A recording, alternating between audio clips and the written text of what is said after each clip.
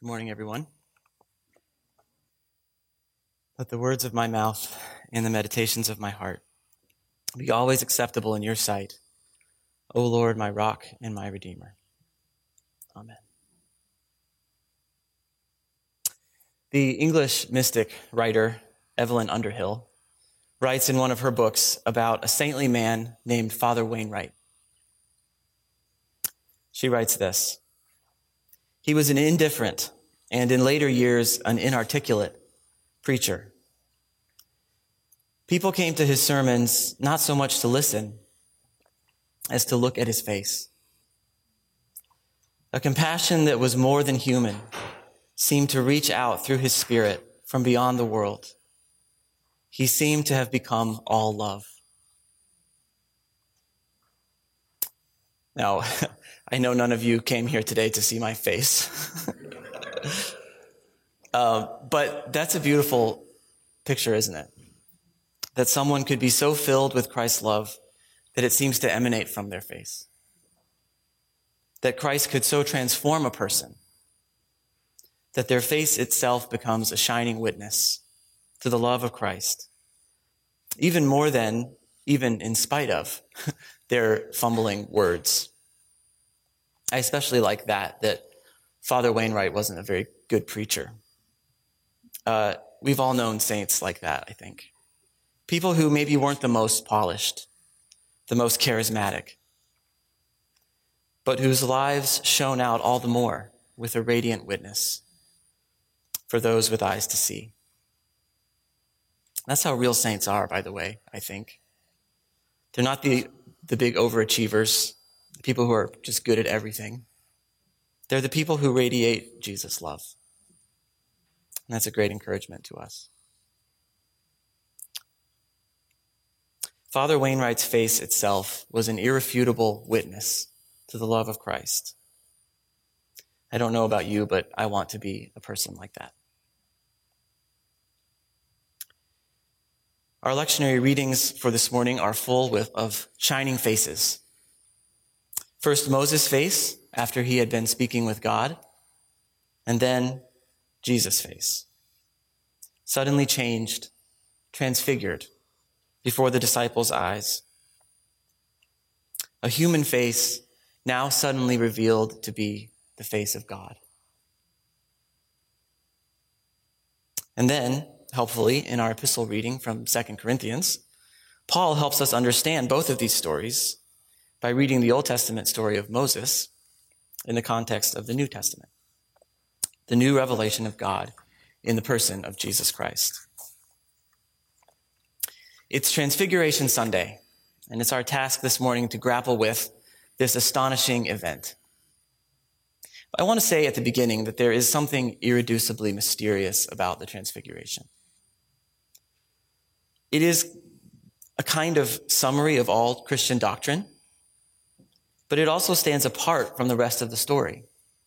It's not Jesus' birth. It's not his baptism. It's not his death or his resurrection or his ascension. And yet there are elements of all those other events in the Transfiguration. Was the Transfiguration strictly necessary? Does it reveal anything unique about Christ that isn't revealed somewhere else? I'm not sure. It almost seems gratuitous, unnecessary, like Jesus' glory just breaking out suddenly, simply because of who he is.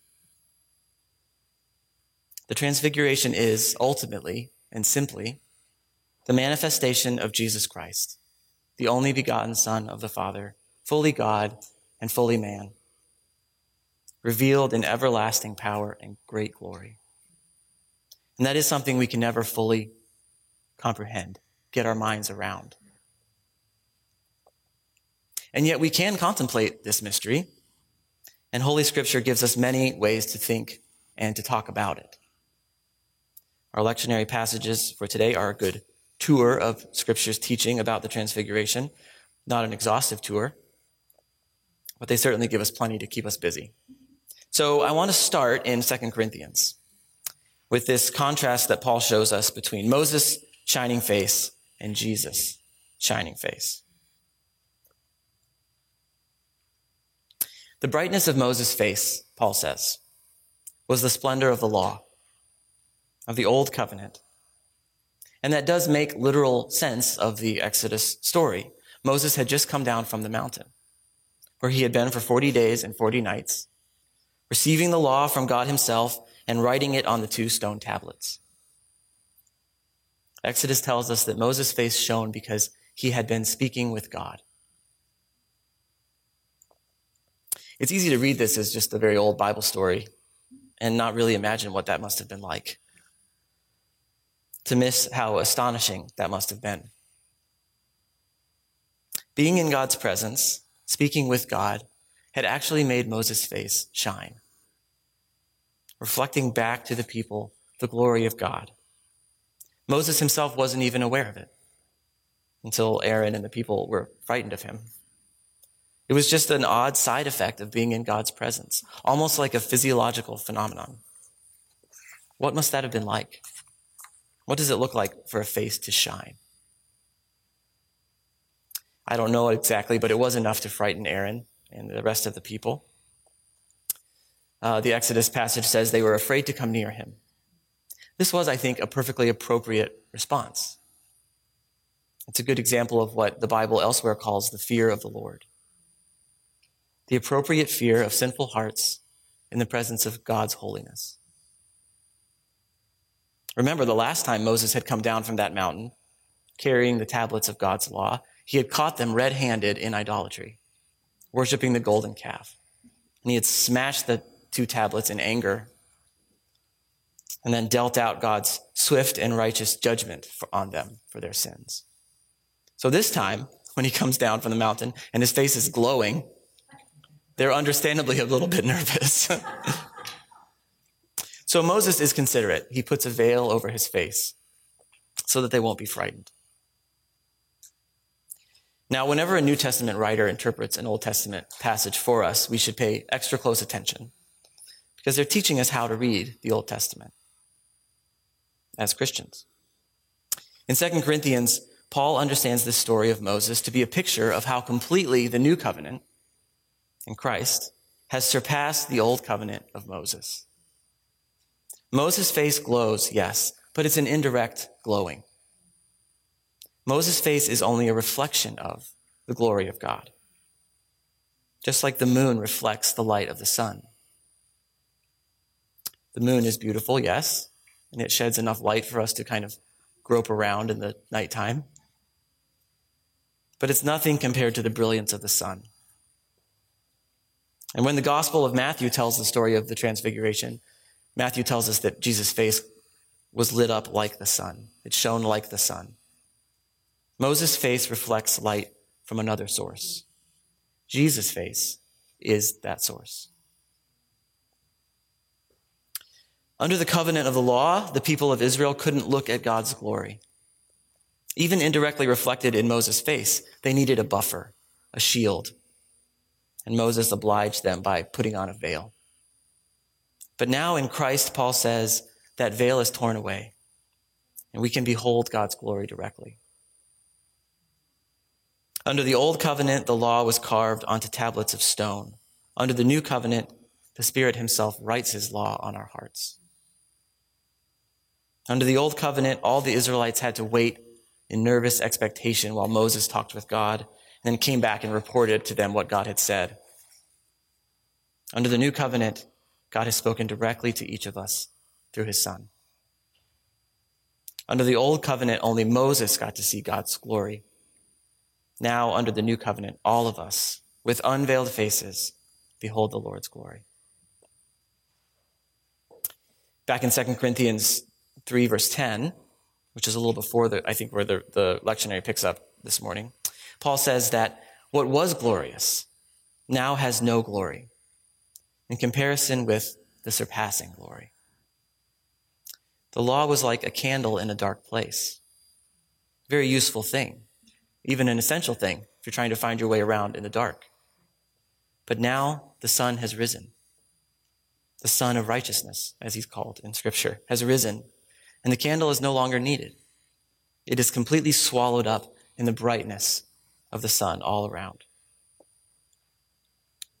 Moving to the transfiguration story, it picks up on this same theme. When Moses himself shows up, the glorified Christ is shown not all by himself or surrounded by choirs of angels. I suppose either of those images might have worked just fine, but he's shown talking with Moses and Elijah. Moses and Elijah here represent the law and the prophets, respectively, both of which find their fulfillment in Christ himself. In fact, the whole meaning of the law and the prophets depends on Christ. Without Christ, they are pointless. He fulfills them. And so here they are speaking with him. But it's Christ who all the dazzling light comes from. There's no question here of who has the place of honor. And just to make it very clear, the Father himself speaks from heaven, affirming, presumably for the disciples' benefit and now for our benefit, the identity of this man. This is God's own Son, his chosen one. Of the three present, Moses, Elijah, Jesus, the voice directs their attention to Jesus. Listen to him. In his glorification, Jesus' true identity is revealed. So now we come to the second point. We've seen that Moses and the prophets are eclipsed by the glory of Christ himself. But the transfiguration is showing us something else about Jesus' glory. What were Moses and Elijah talking about with Jesus? It says they spoke about his departure, which he was about to bring to fulfillment at Jerusalem. They're talking with Jesus about his coming death. Right here, amid all the glory, all the light blazing around like lightning shafts, they're talking about Jesus' crucifixion. Why? Why here, in the transfiguration, in this revelation of Jesus' eternal glory, is Jesus' coming death the topic of conversation? The transfiguration demonstrates for us that Jesus' glory and Jesus' death are always linked together. They're talking about Jesus' death amid his glory because there is no glorified Christ apart from the cross. It is because he endured the cross that he is now seated at the right hand of the Father. Jesus' eternal glory from beyond all time, as it was in the beginning, is now, and will be forever, world without end. Amen. That glory is revealed at the cross in his humiliation, disgrace, and death. God conquers through humility by giving himself for us, even unto death. That is Jesus' eternal glory. At the end of Luke's gospel, Jesus has risen from the dead and he's walking along the road with the two disciples on the road to Emmaus. The two disciples are telling him about their bewilderment that this Jesus, who they had thought might be the Messiah, had died.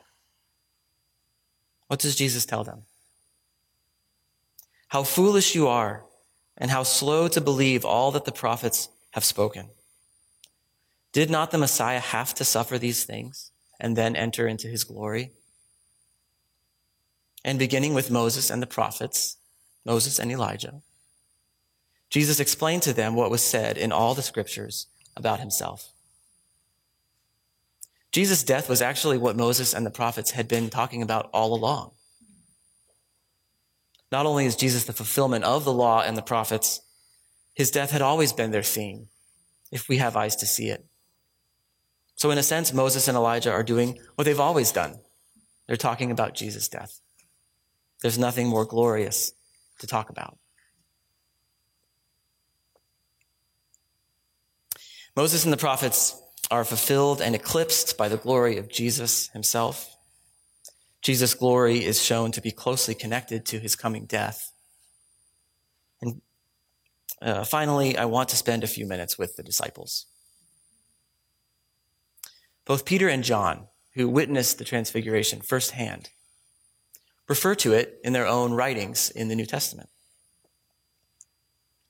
In their more mature reflection, they understand the transfiguration to be evidence, hard evidence of Jesus' true divinity. John says in John chapter 1, we beheld his glory, glory as of the only begotten from the Father. We understand that to be a reference to the transfiguration. And Peter says in 2 Peter chapter 1, we were not following cleverly invented myths when we made known to you the power and the coming of our Lord Jesus Christ, but we were eyewitnesses of his majesty when we were with him on the holy mountain. Both Peter and John now understand the transfiguration to be a vital understanding, a vital part of their understanding of who Jesus actually is, and also hard evidence. We saw it with our eyes. You can take our word for it. But in the actual event itself, the disciples were a little more oblivious. In fact, they've actually fallen asleep. Jesus has gone up on the mountain to pray, and while he's praying, the disciples have dozed off. This seems to have been a real pattern for them. The same thing happens later in the Garden of Gethsemane. Jesus goes off to pray. He brings the same 3 disciples with him further on into the garden. He tells them, watch and pray with me. And they fall asleep. They're oblivious of what's really happening. They're unaware in both stories. There's a kind of symmetry in these 2 stories. The disciples fall asleep before Jesus' great glorification in the transfiguration, and then they fall asleep again before his suffering and his death.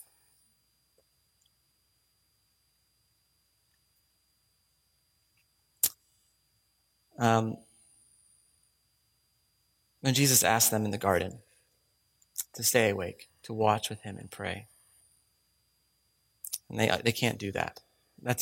We can judge them for that. But how many times have we done that? In many, many ways. And because they're falling asleep, they're not ready. When Jesus goes to his suffering and his death, they run off in fear. I think of a prayer we say in Compline on Wednesday nights. Guide us waking, O Lord, and guard us sleeping, that awake we may watch with Christ, and asleep we may rest in peace. Discipleship is watchfulness. Watchfulness is prayer. Nearly all the old commentators notice that Jesus is transfigured while he is praying. That's very significant for them. The disciples fall asleep, but Jesus, praying faithfully, is revealed in glory. The implication is that prayer is the place of transformation. Those who watch with Christ through faithful prayer will also be transformed like him.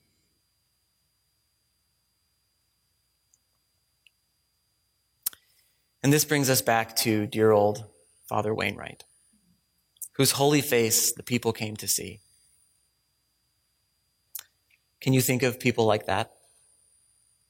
I can.